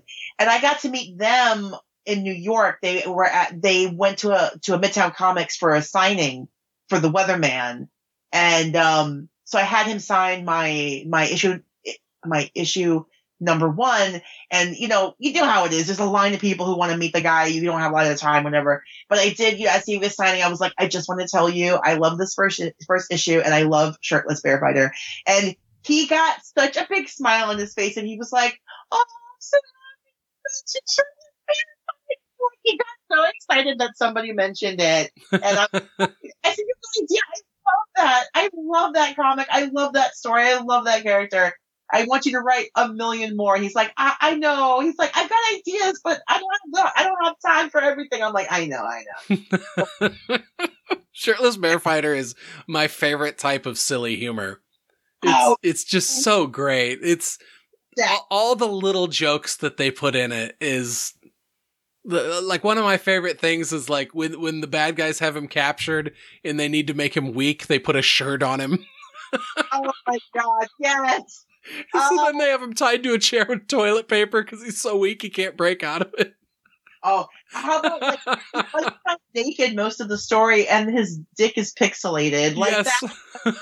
that just slayed me. Like, but that's kind of like that silly, funny humor that like not everybody gets, right? Because like I clearly remember like our friend Brian on PCL was like, that comic is not for me. I did not like it very much. Like, but it's like one of those things, right? Like it's humor is subjective, and the things that you love, other people might be like, no, that's not for me. But man, I could read 100 comics of Shirtless Bear Fighter and probably not get tired of it. Yeah, totally. Oh, so what's been, I mean, I guess we talked about this a little bit before we were recording, but I guess tell people what's going on with Picardcast. Yeah, so we covered season 2 of Picard, and then right after that, Strange New Worlds came out, and we had so much fun talking about Picard, and we were so excited for Strange New Worlds that Brooke and I decided to just keep the show going, and we covered Strange New Worlds week to week. I'm so glad that we did, because I absolutely loved that series. I mean, I'm a fan of pretty much all things Star Trek. There's a few things I haven't cared for, but like, I would put Strange New Worlds up in the, I don't want to get too crazy here, but like, I'd put it up in the top 10 at least of my Star Trek stuff. Like, I just thought it was such a great show. And we're just waiting now for season 3 of Picard, which is coming out in February, I believe. And that's going to be the final season of the series, right? That is the final season. And if you are a Star Trek fan and you have been following Star Trek, if you've been following Picard season 3, they dropped 2 huge things that are going to happen in season 3. They are bringing back 2 characters that I was shocked. I was shocked at one of them. So they're okay. If you don't want to hear spoilers for Picard season 3, skip ahead. But if you've seen the trailer, you know. But like, so they're bringing back Lore, which is Data's evil android brother. He's apparently still around. And so he's coming back, but they are bringing back Professor Moriarty from, The Next Generation. And Joe, I know I'm going to get really nerdy here, but like, do you, I know you're like sometimes a Star Trek guy, but like, do you know who Professor Moriarty was? I don't. The only Moriarty I know is Sherlock Holmes' nemesis. Okay. It's the same guy. So there was an episode of Star Trek early on where they're on the holodeck and Data is trying to show that like he can solve a Sherlock Holmes type mystery. And so they tell the computer to create a character capable of defeating Data. Not capable of defeating Sherlock Holmes, but capable of defeating Data. So the computer creates a hologram who basically is self-aware and is like, what is this place? This is not like the London I know. And he becomes self-aware, takes over the ship as one does in Star Trek. And nice. He shows up in another episode later on because they promised him that they were going to try to find a way for him like to exist outside of the holodeck. But they couldn't find a way, and he accidentally got like reactivated, and he was like all pissed because he was like, I've been stuck in that data bank for like, all this time, and y'all haven't like figured out how I can live in the real world. Fuck you guys. I'm going to take over the ship again. And he does. But they're bringing him back for Picard season 3. I have no idea how they're doing this because he is still a hologram as far as I know. But, yeah, that's my like super nerdy Star Trek thing there for you. I'm very excited. I saw the trailer and I gasped. I couldn't believe it. I can't wait for season 3. It is the final season. They're reuniting like the whole Next Generation cast to be in it. Like everybody is in it, and it's very exciting. And I know it's gonna be like emotional for us Star Trek fans to say goodbye to these characters, but like, oh my gosh, I can't wait. I can't wait. So that's probably what you'll hear for Cardcast next when we come back for Picard season 3. That sounds super exciting. Well, it's exciting for me. I mean, other people I'm sure are like, yawn, whatever, Star Trek. But like, yeah, it's super exciting for me. I like to see people getting excited about the things they enjoy. So that's great. I do too. Even if it's not my thing, I love seeing people being excited for their fandoms. Like, yeah, go and be excited for that thing I know nothing about, but you love. Go do it. Like, yay. I'll cheer you on the whole time because, what? Who am I to yuck someone else's yum? If that's what you love, then go and do it. Like, and go enjoy it. And yeah, dress up like your favorite character. Why not? Life is short. Do it. Yeah. I agree. That's one of my favorite things of C2E2 is seeing people that are so into their fandoms that they're going to fucking dress up like it. And, the cosplaying is just one of my favorite things to see. And because it's people, literally wearing their fandom on their sleeve. Mm-hmm. I love it. Even if it's not like my fandom, but like if somebody clearly put effort into a costume, I love it. I love seeing people being a part of their fandom in that special way. Absolutely. And speaking of that, I really missed you at last year's C2E2. I miss everybody too. It just didn't work out for me. My financial situation was so up in the air with like being out of a job and not knowing if I was going to have another job, and then. Oh, for sure. And then, a 3-day trip to Chicago is not cheap. That's why every year I can only ever manage one day. I hear you. Like, for me, coming from New York, like, just to go one day doesn't make any sense. No, because you gotta catch a flight and all that shit. And catch a flight to go there for one day and then fly home? Yeah, that's stupid.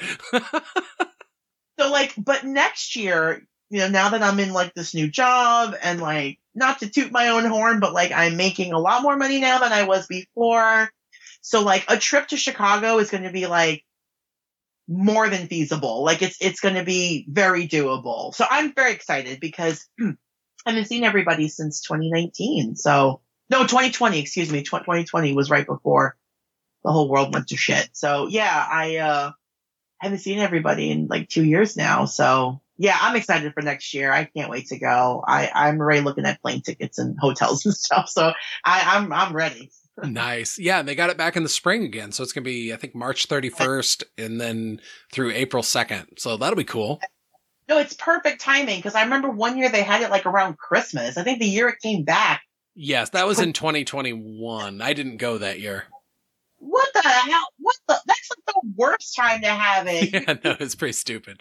People are, like focus on getting Christmas gifts and stuff. Like, there's no way I couldn't do both. I couldn't like no like Christmas stuff and then fly to Chicago for 3 days and hotels and Ubers and eat out and all this. Like, no, there's just no way. So I know who has extra money to spend in December. That was just.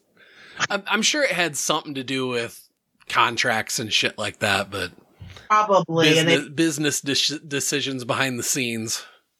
I mean, I'm sure people that could like drive to it, and drive home the same day or stay with friends or whatever. I'm sure it was like very feasible and at least, somewhat doable for them. Yeah. If you're local to Chicago, probably not a big deal.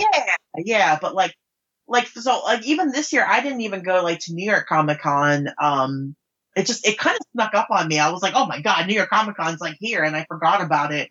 But like, I don't know, I'm still getting back into the whole being in buildings with big crowds and stuff. So yeah, I'm actually okay that I missed it this year. I'm sure I'll probably go next year for New York Comic Con. I haven't been there in a couple of years now too. So, I mean, it's right here that I can take the train to. So, but yeah, I'm excited to get back into going to cons again. Yeah. Cause I was only there for the Saturday at the convention and it was the least busy Saturday I've ever been at the con for. Like it didn't really feel like the Saturdays in the past, which was pretty nice. Well, yeah, no, I can see why it would be nicer because that place gets jammed on a Saturday. Yeah, I remember the first time I took Linz, we walked around for a little bit. And I'm like, "Do you want to just go back to the hotel room?" She's like, "Fuck yes." Yeah. I know it's very overwhelming. You couldn't even go down Artist Alley. There was no. And it's always like there was still some of those aisles that were like that on Saturday where it's like there's so many people waiting in line that it's like to walk through this aisle you're like cutting through like 25 lines just because people are just queued up everywhere. And yeah, but yeah, it was it was wild. Like it was the first time going to C2E2 where I like parked a ways away. I think I texted you that morning that I had to walk like 20 blocks and I like only made it like a few blocks before there was human shit on the sidewalk. And I was like, I gotta love being in the city. Did I lose you? I was on mute. There you go. I was like, yeah, human shit on the sidewalk story. Probably going to leave for that one. No. Remember that. Like, it's just, as much as I love living in New York City, as much as I love like everything about the city, at the same time, it is exhausting being around so many people. Like, and then being around like sometimes just the worst of people. Like, it is exhausting. Oh, yeah, I can imagine. I'm not into crowds on that level. And, I remember because I parked in Chinatown. And so I had several blocks to walk to get to McCarthy. Mm-hmm. Or is that what it is? McCarthy Place? Is it like, McCarthy? Oh shit. I can't remember what it's called. I was gonna say, I know I'm getting it wrong. McCormick Place. McCormick, there you go. Like McCarthy. It's the communist scare. But yeah, so it was like several blocks to get there, and I walked past like several homeless people, mm-hmm. or unhoused, whatever you're supposed to say. People just hanging out on the sidewalk, just begging for change, and I go walking by with my big hiking backpack on and shit. And I'm like, what the fuck is this guy doing? But yeah, it is as beautiful as Chicago looked, especially at night when we were up on like the 20 something floor. You know, it looked incredible. But to actually be down there on the street in it, I'm like, very different experience. It always is, though. Like, you know, when you see New York from like a height and look down, you see all the lights and you see the bridges all lit up. Like, it looks gorgeous and it looks beautiful, especially at night. But then when you're walking around, it's a sword. Yeah. It's kind of a horror show in places and a tragedy in other places. And it's, you'd think with so much humanity crushed together that everybody would be taken care of. And instead it's like so much humanity crushed together. It's like, it's easier than ever to let people fall through the cracks. It's kind of sad. Yeah, it is true. Like when I went to San Francisco for the first time, I was shocked at how many people I saw on the street, and I was like, I asked my friends, like, don't you all have like shelters there? Like, aren't there places that they can go? And they were like, no, we don't have any shelters in San Francisco. And I was like, are you kidding me? No shelters I mean, I don't know if that's changed since I've been there, but I was just in shock over that. Like, a huge city like this, and you'd have like a place for people who don't have anywhere to go to be safe. It just seemed completely unreasonable. Yeah, absolutely. It's one of those things where, God, I mean, like the problem just seems so huge and overwhelming. And you think like, well, what can I do? Like, I'm just like this regular person. But then if everybody who felt that way did something and we did it together, like we could potentially make a real change. But it just seems like such a daunting task. Like, how do I even start? How do I do this? And I mean, God knows I don't have the solution. I don't know how to fix the infrastructure problem. That's where I always get with it too. It's like I get to the point where I recognize it's a terrible problem. It's currently being handled very poorly. And no, I have no suggestions other than empathy. Like, I don't know. Like, it's one of those things where, like, you know, I guess I try to do my part. Like when I go to work in the morning and I'm waiting at the coffee cart, like to get my bagel and my coffee, you know, sometimes I'll see people there who are asking like for money or asking for food, and I'll buy them food. Like if somebody's, I'm hungry, can you please buy me something to eat? I'll buy them something to eat. Of course I will. Like, you know, I'll buy you a bagel and coffee. Like, that won't solve your problem, but at least you won't be hungry for a little while. Like, I'll do what I can, but like, I don't know how to fix the problem. I don't know how to make it so that nobody's ever hungry. I don't know how to fix it. And it's such a huge problem. Like, I don't know. We don't know how to fix the infrastructure. Yeah. And I mean, for sure, it's got to be a multi-layered approach too, where it's like you need to address mental illness.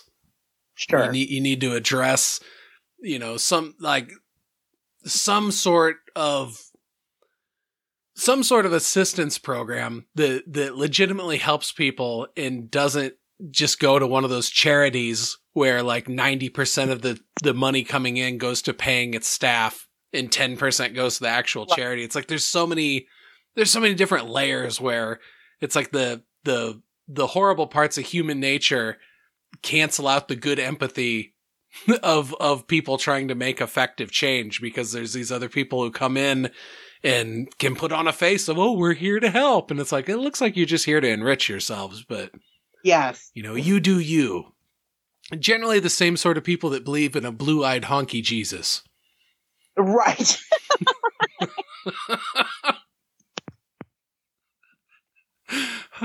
Yeah. I love that. That is pretty funny. Like, the blue-eyed white Jesus is real in your hearts, children, if you believe it. And it's like, nah, I'm pretty sure he'd have been Middle Eastern. He's from that part of the world. And they're like, you shut the fuck up. Yeah, I know, right? You liberal commie ass. Yeah, I know. How dare we present anything but the narrative that we've all been fed our entire lives? There's no way it could ever be different because we all grew up hearing about the first Thanksgiving, right, Joe? Yeah, no shit. Right? We've all heard the Peanuts tell the story. For some reason, I think their version might be a little whitewashed, but yeah, I don't know why, but you might be right. So it's there's a book out there. I've talked about this in other podcasts too. There's a book out there. It was written by, I have no idea I can't remember who wrote it, but it was written by a person who wrote it as a textbook for a college course. And it was so hugely popular that they actually released it as a nonfiction book. And it's called Lies My Teacher Told Me. And they actually released a volume 2. And this book blew my mind. It blew my mind because it sort of takes every single story that we all grew up hearing in school about Christopher Columbus and the first Thanksgiving and all kinds of things. And it just presents it of this is what we were taught in school, but here's the real story. And that book was so enlightening to me as I was very young when I read it. I was in my 20s and I didn't know anything. And so reading this book and just having all of my sort of accepted ideas and, stereotypes and accepted, narratives being questioned and being not even just questioned, but being, disproven with facts.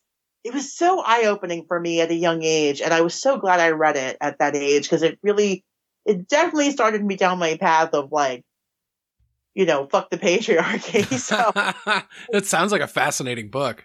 Oh, it's absolutely fascinating. Yeah, if you can ever find it, it's Lies My Teacher Told Me, and it's such a good book, and it's so well written. It's definitely presented as a nonfiction, like a textbook. That's how it was written, as a textbook. And oh gosh, I read that book cover to cover, and it really opened my eyes to a lot of the things that I had grown up thinking were 100% true, but then having it challenged and having it disproven, it was a really great experience to read that at a young age. Yeah, I'm going to have to check that one out because that sounds incredible. I love that. I know. I just like stories like that too, where it's hey, this is what the mainstream version of this is. Here's what really happened. And yeah.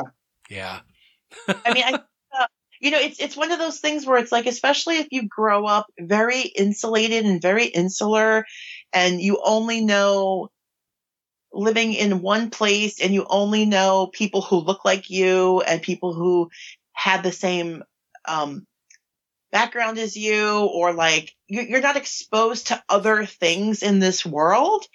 It's very easy to fall into that. Well, this is how it happened because it's what everybody thinks, or everybody believes. But then when you start meeting other people and hearing other ideas and people from other countries, other cultures, other backgrounds, and it just opens up your eyes and you're oh my God, there's so much more out here than just what I was raised with. I think everybody kind of has to have that moment where they become more enlightened, but I don't think enough people have had that moment either. No. I think there's plenty of people that either choose to remain ignorant or they're just comfortable in their ignorance and are just well, this is how everybody in my small town feels this way and thinks this way and votes this way and acts this way. Therefore, this is the only way. And it's so not true. There's so much more out there. Yeah. People need to be open to evolving on a personal level and on a thought level. And yeah, it's if you never leave your small little pocket of the world, it's not surprising if you don't have a very worldly view. Mm-hmm. And so many people look at reading like you're asking them to shoot poison. And it's like, no, I'm asking you to learn something. I don't like to read. I'm like, okay, I get that. That's cool. Or, some people even, struggle with reading and stuff like that. But it's like, well, we live in an age now where you can get all sorts of shit on audiobook. Exactly. So, there's really no excuse anymore. You can have your phone read it out loud to you. 100%. I have a very good friend who she always struggled with. She always struggled with reading because she suffered from like a little bit of like maybe a learning disorder or like maybe like slightly dyslexic. So reading was always very difficult for her. But she's the same age as me, right? So we grew up in a time where you didn't have like audiobooks, like maybe you had like books on tape, which were like expensive to buy at the time. But like now through Audible and all that stuff, she has become like the most voracious reader, and she listens to all of her books and she absorbs it like so much better in a way that she never would have if she had to sit down with a book and read the printed page. Like she would have struggled with that, but it's opened her up to like reading so many things and reading so many authors like maybe she would never have read because, oh, that's kind of intimidating. But now it's not anymore because it's like listening to a story. So yeah, there's like no excuse out there. Like just get Audible and listen to a book and learn something. Expand your horizons. That's what it's all about. I've had the best time talking with you tonight, Rebecca. Oh, same for me. Thank you for having me on. Oh, you're so welcome. This was a great conversation. I always have a great time talking with you. Same here. I always have a very good time talking to you as well. So yeah, why don't you where can people find you at and all that? Yeah, so you can hear me on Picardcast with our good friend Brooke, who we talk about Star Trek every week. So you can go back and listen to all of our episodes if you like some Star Trek content. We have we have a series that we did called Personal Logs, where we were in between Picard season 1 and 2, and so we had different people on, and they got to pick their favorite Star Trek show, episode or movie, and we talked about it. And it was a lot of fun to hear people's favorite Star Trek thing and why it was their favorite Star Trek thing. And so yeah, you can hear me on Picardcast, and we'll be back in February for Picard season 3. And then I'm on the social medias. I'm on Twitter for now until it explodes, I guess. Twitter, Instagram, Facebook. You can usually find me under Dollface Rebecca, and that's Rebecca with a K-A-H, not a C-C-A. Right on. And might not have a new episode next week. Thanksgiving weekend and all that. So probably catch the week after that. And thank you all very much for listening. Until next time, this has been Startcast.